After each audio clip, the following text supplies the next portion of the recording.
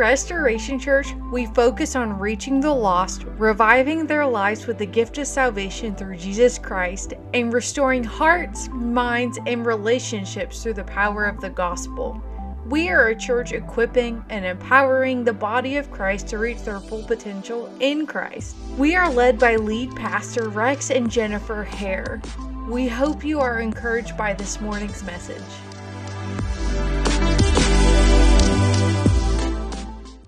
But it is a great honor to be here today, and I just want to say thank you so very much. Today I want for us to go to Proverbs chapter 1. Proverbs chapter 1, in the shadow of Dad, in the shadow of our Father. And just to talk a little bit about fathers and what it means to be a father and how to be a better father. In Proverbs chapter 1, I want to read the first 8 verses, and then we will continue on in the shadow of Dad. The Proverbs of Solomon, the son of David, king of Israel. To know wisdom and instruction, to perceive the words of understanding, to receive the instruction of wisdom, justice, and judgment, and equity. To give subtlety to the simple, to the wise, to the young man knowledge and discretion. A wise man will hear and will increase learning, and a man of understanding shall attain unto wise counsel. To understand a proverb and the interpretation, the words of the wise and their dark sayings. The fear of the Lord is the beginning of knowledge, but fools despise wisdom and instruction. My son, hear the instructions of thy father.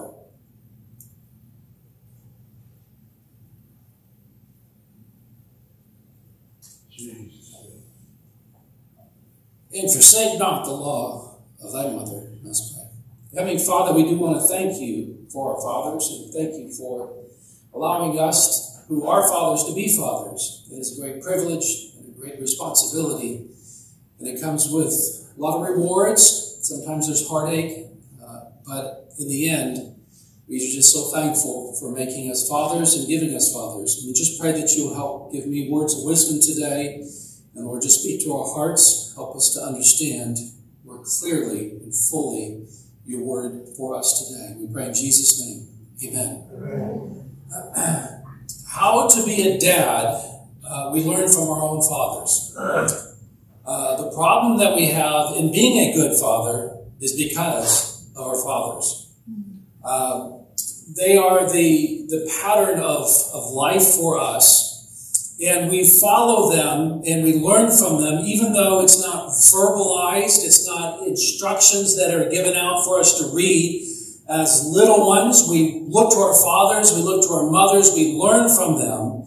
And the problem that we have as people is we come from a long line of dysfunctional families. We were back on furlough one time, and we were at the church there in Georgia, and the pastor asked if I would speak to the young married couples, and it was a spur of the moment, it was spontaneous, didn't have anything prepared, and I just said, listen folks, you're all dysfunctional, and none of you are compatible with each other. And it shocks them. I said, well, what do you mean we're not compatible? When you listen to people who get divorced, you ask, why are you getting divorced? Well, we're not compatible. Well, it's obvious. Nobody's compatible. You're not going to find a compatible person. And so you learn, and as you watch your parents, you see they stuck it out and they're together, and you see that's the pattern. And when they divorce, it is a tragedy. And I understand there's broken families, and we come from a line of dysfunctional families. And the biggest source of these problems in families is because of the father. And the list of failures is long. When we go back to the first father, Adam, we see that he was confronted with a challenge and he failed, and that failure was passed on to all his children. The examples of good fathers are few. We see in Scripture bits and pieces of a good father. And I think the greatest example that we have, and it was mentioned in one of the songs, and I want to say thank you. The music spoke to my heart, every song, and it was a tremendous blessing. The prodigal's father, to me, is a pattern, an example of what a good father is. And we are broken people trying to be perfect in a fallen world. And as we look at this passage, we see, he says, my son, hear the instruction of thy father, and forsake not the law of thy mother. The father is important for giving this instruction to help guide and direct. And we see, forsake not the law of thy mother. It's a team. It takes both of them. And we cannot be fathers without the mothers, and so we're thankful for our moms. And as we look at a day that's set aside to honor fathers, we never forget that mothers tend to be honored greater than fathers. For obvious reasons, mothers give us life, and we are thankful for that, but without the fathers, there would be no life to give. We get glimpses of what a father should be through Scripture. We see in Ephesians chapter 5 that a father is a husband, and as a husband he is to love his wife, as Christ loved the church, who was willing to give himself for it. There's a commitment that is there. And so as we look at a father, we see a father who is committed to his wife, committed to the mother of their children. Husbands, love your wives. Love them as Christ loves the church. And then in Ephesians chapter 6, it's very interesting. It says, fathers, provoke not your children to wrath, but bring them up in the nurture and admonition of the Lord. So we start seeing a glimpse of what it is to be a good dad, a good father. It's a loving husband, one that's willing to sacrifice for the family, to lay down his life as Christ laid down his life for the church. Yeah. And then it says to bring up the children in the nurture and admonition of the Lord. The Lord is preeminent in this upbringing. Yeah. So then what are the goals of a father? The goals of a father. We have a team, as I said, a team to show God to our children, and a father and a mother. We are dysfunctional people. We are trying to do the best that we can. Yeah. And we understand that God said that he made man in his own image. And he created them male and female. And when we come together, we have a husband and wife, and we have children. It is an attempt for us as parents to show God to them. Yeah. And they should see it in us. Yeah. And when any one of those team members is missing, then we have a distorted view of God. Right. If we have a family where the father is abusive, then we have a distorted representation of God. When we have a passive, non-evolved father, then we have a distorted image of God. When the mother's not there, we have a distorted image of God. We don't fully understand at times how important it is for the family to have a mother and a father raising the children. And as we are dysfunctional people, we are fallen creatures trying to operate in a fallen world. And that hopefully at times that those high points come together that are in sync. And the children will get a glimpse of the nature of God. And in that nature of God, they see in us God working. So the goal that we have as fathers is to model in us God, and in our relationship God. And then another goal is that we are to prepare our children to be well-adjusted adults and to function as responsible individuals in a complex society.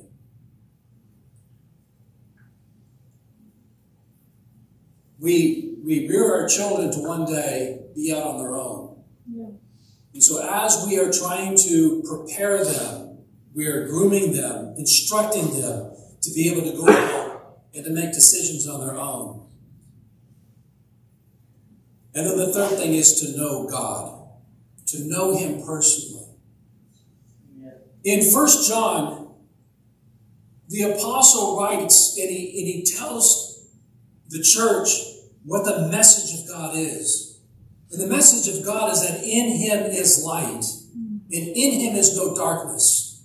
And that we are to have fellowship with God. And if we have fellowship with God, then we have fellowship one with another. And I find it very fascinating that in chapter 4, John says nobody has seen God at any time.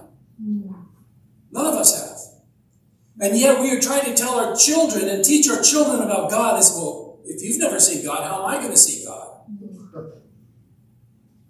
And this is where knowing God yourself is so important. I know God, and the Bible says that when I know God, God gives me the Holy Spirit. I have the Holy Spirit in me. I am sealed by the Holy Spirit of God. Yes. And I am to be filled with the Holy Spirit of God. I am to be indwelt by him and filled by him. I'm to be led by him. Yeah. And if I do that, and understanding that my body is the temple of the Holy Spirit, that through that yielding to the Spirit and that living to him, that the children can get a glimpse of God in us. Yeah. So my job and my responsibility as a father and as a husband is for us to model God before them so they can see in our relationship the full aspect of who God is. Yeah. And then to see God in us, manifesting in and through us. So, what is a father? What is he to do? A father helps set the boundaries of proper behavior. Amen. It is the father that sets the tone in the family. The mother comes in and gives that life. But the father gives the instructions, and the mother gives those rules, as it says in Proverbs. And together, we're setting up these boundaries to give the children an opportunity to be successful in life. We establish one's proper orientation. What is it going to be like once you go out on your own? The proper orientation. The father has to know a very delicate balance between justice and mercy. Amen. And the children need to see that there is justice, that there is penalties for doing wrong. And it's amazing to me to watch now how society is going. They don't want any repercussions for doing wrong. Everything's okay. Equal outcome. On and on it goes. But the Bible says a soul that sins shall surely die. Yeah. There is a penalty for sin. We need to know justice. We also need to know mercy. The one thing that I think is a challenge for every parent is to come to grips with the fact that our children can do wrong. And probably will do wrong. Yeah. But if we're modeling God before them, then we also are able to model that mercy. And I've told our children, no matter what you do, if you do wrong, we'll always love you. Yeah. It doesn't mean we'll approve of what you've done. Yeah. And you'll bear the consequences of what you've done. But we'll always love you. Yeah. We need to balance punishment versus reward. Wisdom versus foolishness. Father also helps aim his children in the proper direction. Yeah. Fathers have a tremendous responsibility. My dad had a difficult time connecting with people. And I saw that as a great fault, a weakness. And we always determine, I'm not going to be like my dad. I'm going to do this and I'm going to do that. But we learn from our parents, and we learn by observation. And it's just, we were cut from the same DNA. And I find times I will think something or do something and act a certain way. I say, boy, that was my dad. Yeah. And he passed away in 2005, and I do miss him. And I learned a lot from him. I didn't realize I was learning so much. Yeah. Just around the house and everything that was done, my dad never wanted to give work off to someone else to do if he could not do it himself. Yeah. We laid pipe, we dug ditches, we built things, we took things down, learned about fixing cars. Yeah. And as an adult and doing certain projects, I've had people ask me, well, where did you learn to do that? And I had, my dad. Did your dad teach you that? He said, no, my dad never did anything like that. So I'm very thankful what I learned from my dad. So how do we teach our children? We see that what we're supposed to do, be preparing them. But how do we go about doing that? Yeah. I want to go to Hebrews chapter 1, or 11, verse 1, Hebrews chapter 11. This is, to me, the greatest responsibility that we have as parents, is to teach our children who God is. And as Pastor Rex and I were talking first thing this morning, and there are churches all over here. Georgia, there's churches on every corner. We went to school in Jacksonville, Florida. There's churches on every corner. No matter where you go, you can turn the TV on and watch the church service. You can go on the internet and listen to a church service or watch a church service. But are we really, truly following Christ? And it's always been a prayer of ours that our children will grow up and walk with the Lord. And I'm very thankful that you have a pastor who grew up in a pastor's home and is pastoring himself. When we were raising our support to go to Germany, there were a few trips that I had to take by myself. Brianna was a difficult child. And sometimes Ramona had to stay home. And if it wasn't Brianna, it was Drew. You know, they get sick, ear infections, throat, sore throats, and whatnot.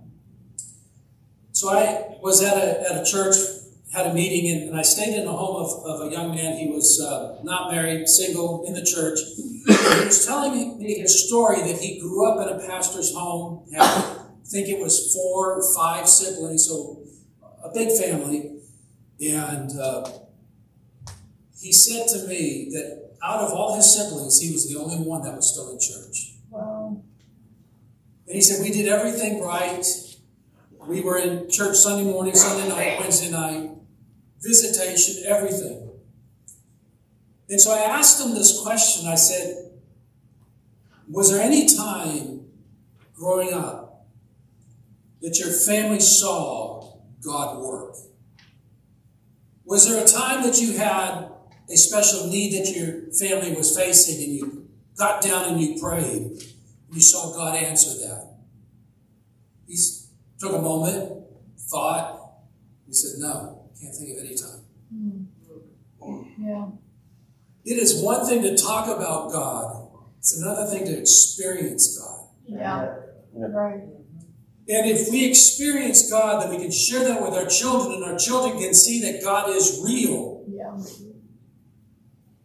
And in Hebrews chapter 1, verse 1 of chapter 11, Hebrews 11, chapter 11, verse 1.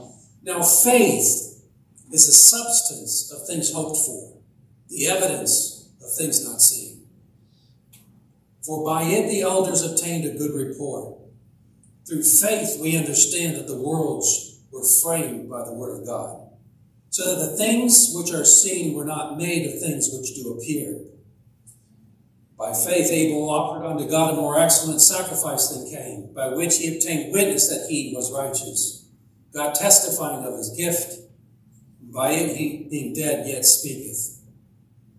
By faith Enoch was translated that he should not see death, and was not found, because God had translated him. For before his translation he had this testimony that he pleased God. Now verse 6, but without faith it is impossible to please him. For he that cometh to God must believe that he is, and that he is a rewarder of them that diligently seek him. Yeah. Everybody has a belief. Whether you want to say you're Christian or not, you have a belief. There is a foundational presupposition that everybody has, that they base every decision that they make on that foundation. My dad was brought up in Macomb, Mississippi, in a Southern Baptist home, made a profession of faith. But he joined the Navy, got out of the Navy, went off to college, went to the university, was working on a PhD. He met my mom. They got married, and they had a first child was on the way, and so he never finished his doctorate, but he went off to California to work. And that's one thing I really appreciate about my dad. He was a hard worker. Yeah. Provided for the family, took care of the family. But he turned his back on God. He wasn't able to take what he was learning in the university and properly analyze it and make it fit what he was brought up to believe. He had a conflict.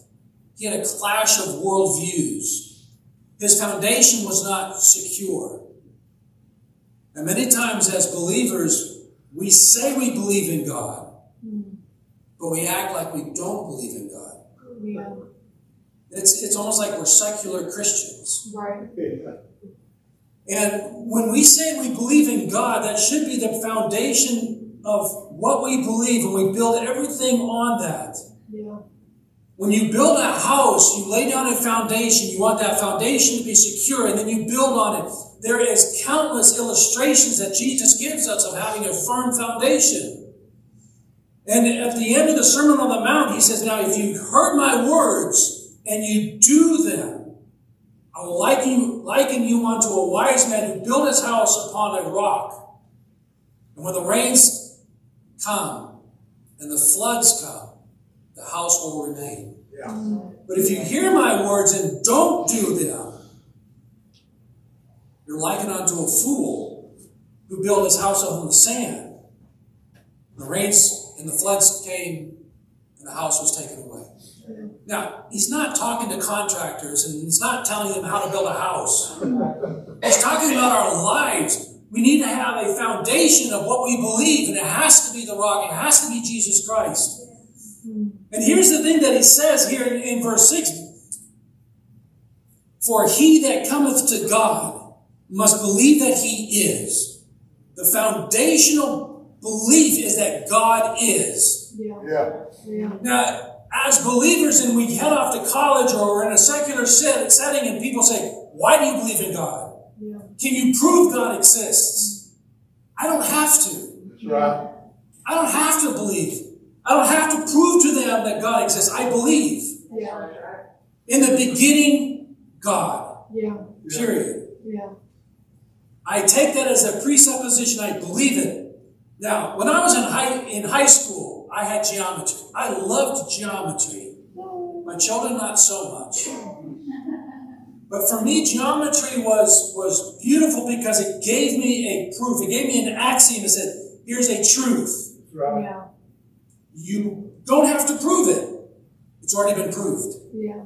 Now, you solve the problem using these proofs. Yeah. So I take the fact that God is its foundation. Then I start building on it. Right. I take life experience, I build on it. I take the Word of God and I build on it. It's a proper foundation. And if I have a proper foundation, then I'm able to pass that on to my children. Yeah. And as I watched my dad, I began to see what he really believed. He wasn't an atheist. He tried to be an atheist. It was ironic that when he passed, we went to a memorial service at my mom's church. And so many people came up and said, he's the best Christian I knew. I said, really? We're talking about my dad, right? what failed for my dad was having a proper worldview. Yeah. We have a foundation. It's Jesus Christ. It's the Word of God. It is God is. Period. I build upon that a worldview. And this worldview helps me to evaluate the world around me. Yeah. So I see something, I pull it in, I analyze it based upon my structure that I have built upon the foundation. Yeah. If it fits and it doesn't contradict anything that I believe, then I can use it. But anytime I find a contradiction, I get rid of it. Yeah. The problem is so many people don't have that foundation. They have Jesus Christ, but he's on a shelf.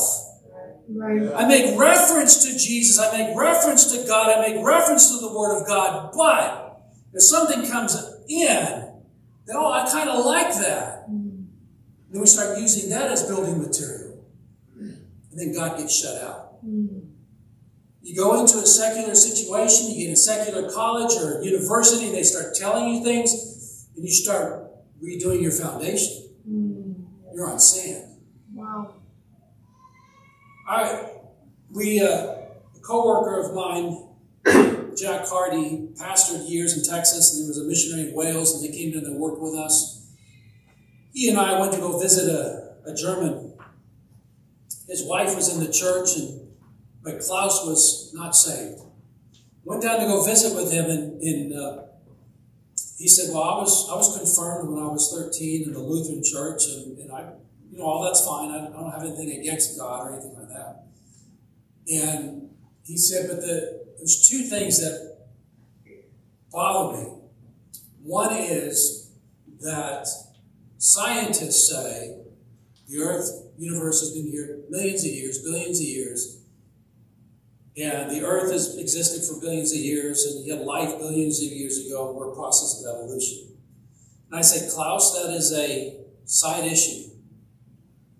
First thing that you have to fully understand is that Jesus is the Son of God, and he died on the cross to pay for your sins. Yeah. That's what you need to believe. Yeah.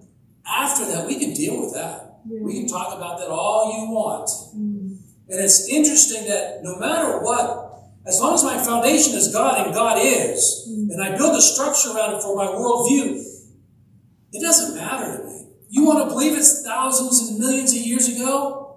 You go back to the beginning, it has to be God. Yeah. It doesn't matter. I said, you can play around with that all you want. Yeah. But the more you analyze, the more you look at it, the narrower and narrower it becomes, and you're back to, it hasn't been that long ago. Yeah. But if you want to go thousands and billions of years, it's your business. He said, well, the second thing is, there's so many different denominations. I said, once again, that's a side issue. Do you believe that Jesus is the Son of God and that he died on the cross to pay for your sins? Yeah. After that decision's been made, then you can talk about all the denominations you want. Yeah. But it boils down to, do you believe that Jesus is the Son of God? Yeah. Yeah. I don't care about denominations. Right. I care about the family of God. Right. And as long as we have the same Lord and Savior, I don't care what denomination you are. Yeah. I don't care if you want to go out and handle rattlesnakes. It's your business. That's not. But I believe in Jesus, and He is my rock. Yeah. Proper worldview. Third thing, enduring faith. Yeah. I've set the foundation. It's God. I build on that using the Word of God, and I build my worldview. Now I'm going to live it. Enduring faith. Stand with your convictions till the end, even if it means suffering. Yeah.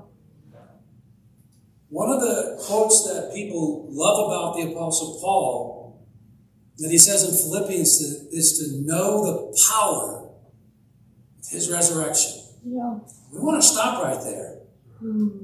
But then he says in the fellowship of his suffering.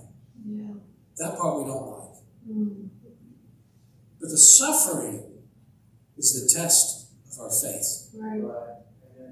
Yeah. And as we endure the suffering, and here's the beauty of the suffering, not that I'm asking for suffering, but the beauty of it is, it's God testing us. Yeah. There's two paths you can take when you suffer. You can take the path of that the world's against me. I have no hope. Nothing to live for. You spiral down into a nihilistic existence. If I can't have it, then nobody will.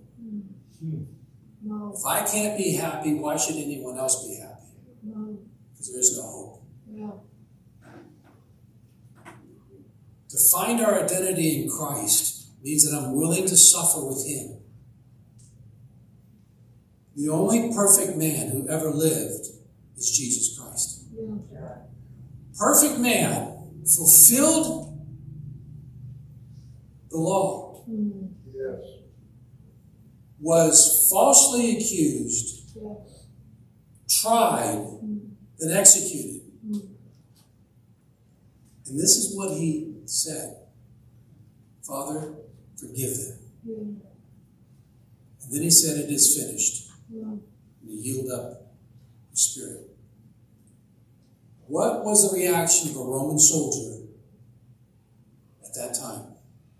Truly, this is the Son of God. When we suffer with hope. Yeah. And if people see the hope that we have in the midst of our suffering, they say what they have is real. Yeah. But when someone suffers and says, I give up, and walks away, we said there was no reality there. Yeah. Enduring faith. The last thing, have your identity in Christ. Not in a job, or not in another person. Yeah. You want to be a great scientist, a lawyer, teacher, it doesn't matter. If that's where you're finding your identity, and you lose that job, then what are you? Yeah. But if my identity is in Christ, Right. I happen to be a teacher, I happen to be a lawyer, I happen to be, Right. then it doesn't matter. I can lose my job, I can lose the ability to perform, to sing, to play an instrument, it doesn't matter. That's not my identity. Right. Yeah. My identity is that I am a child of God, and my identity is in Jesus Christ. Yeah. So that it doesn't matter. I am in Him. And the Apostle John says, as long as we walk in the light as He is in the light, then there's no darkness in us. Right. The problem that we have as people is that we like to wander. Yeah. And sometimes we hit the light. When we hit the light, it's sweet. Life is good. Yeah. But then comes suffering. Yeah. Yeah. And it knocks us back into the darkness. Fathers, we have a responsibility to pass on to our children that our identity is in Christ. Yeah. That they can see that in us. And to say, yeah, Dad was pretty whacked. But I know he loved the Lord. Yeah. And I just pray that as we see society drift further and further away from God, that we won't follow along just to find our identity in a political party or in a movement, Yeah.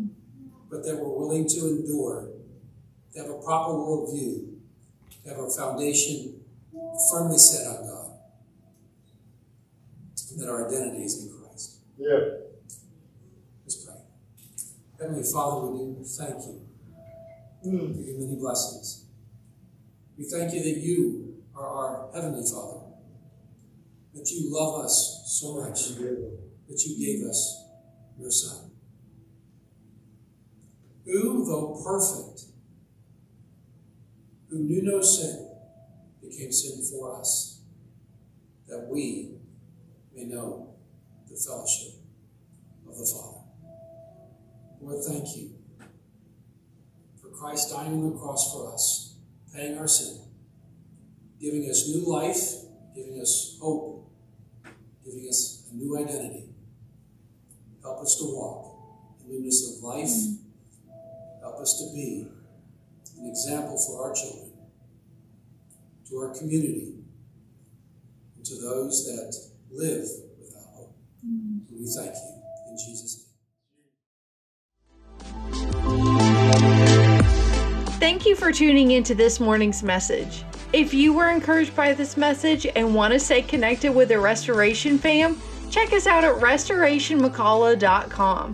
For more messages like this, you can find us on Spotify and Facebook.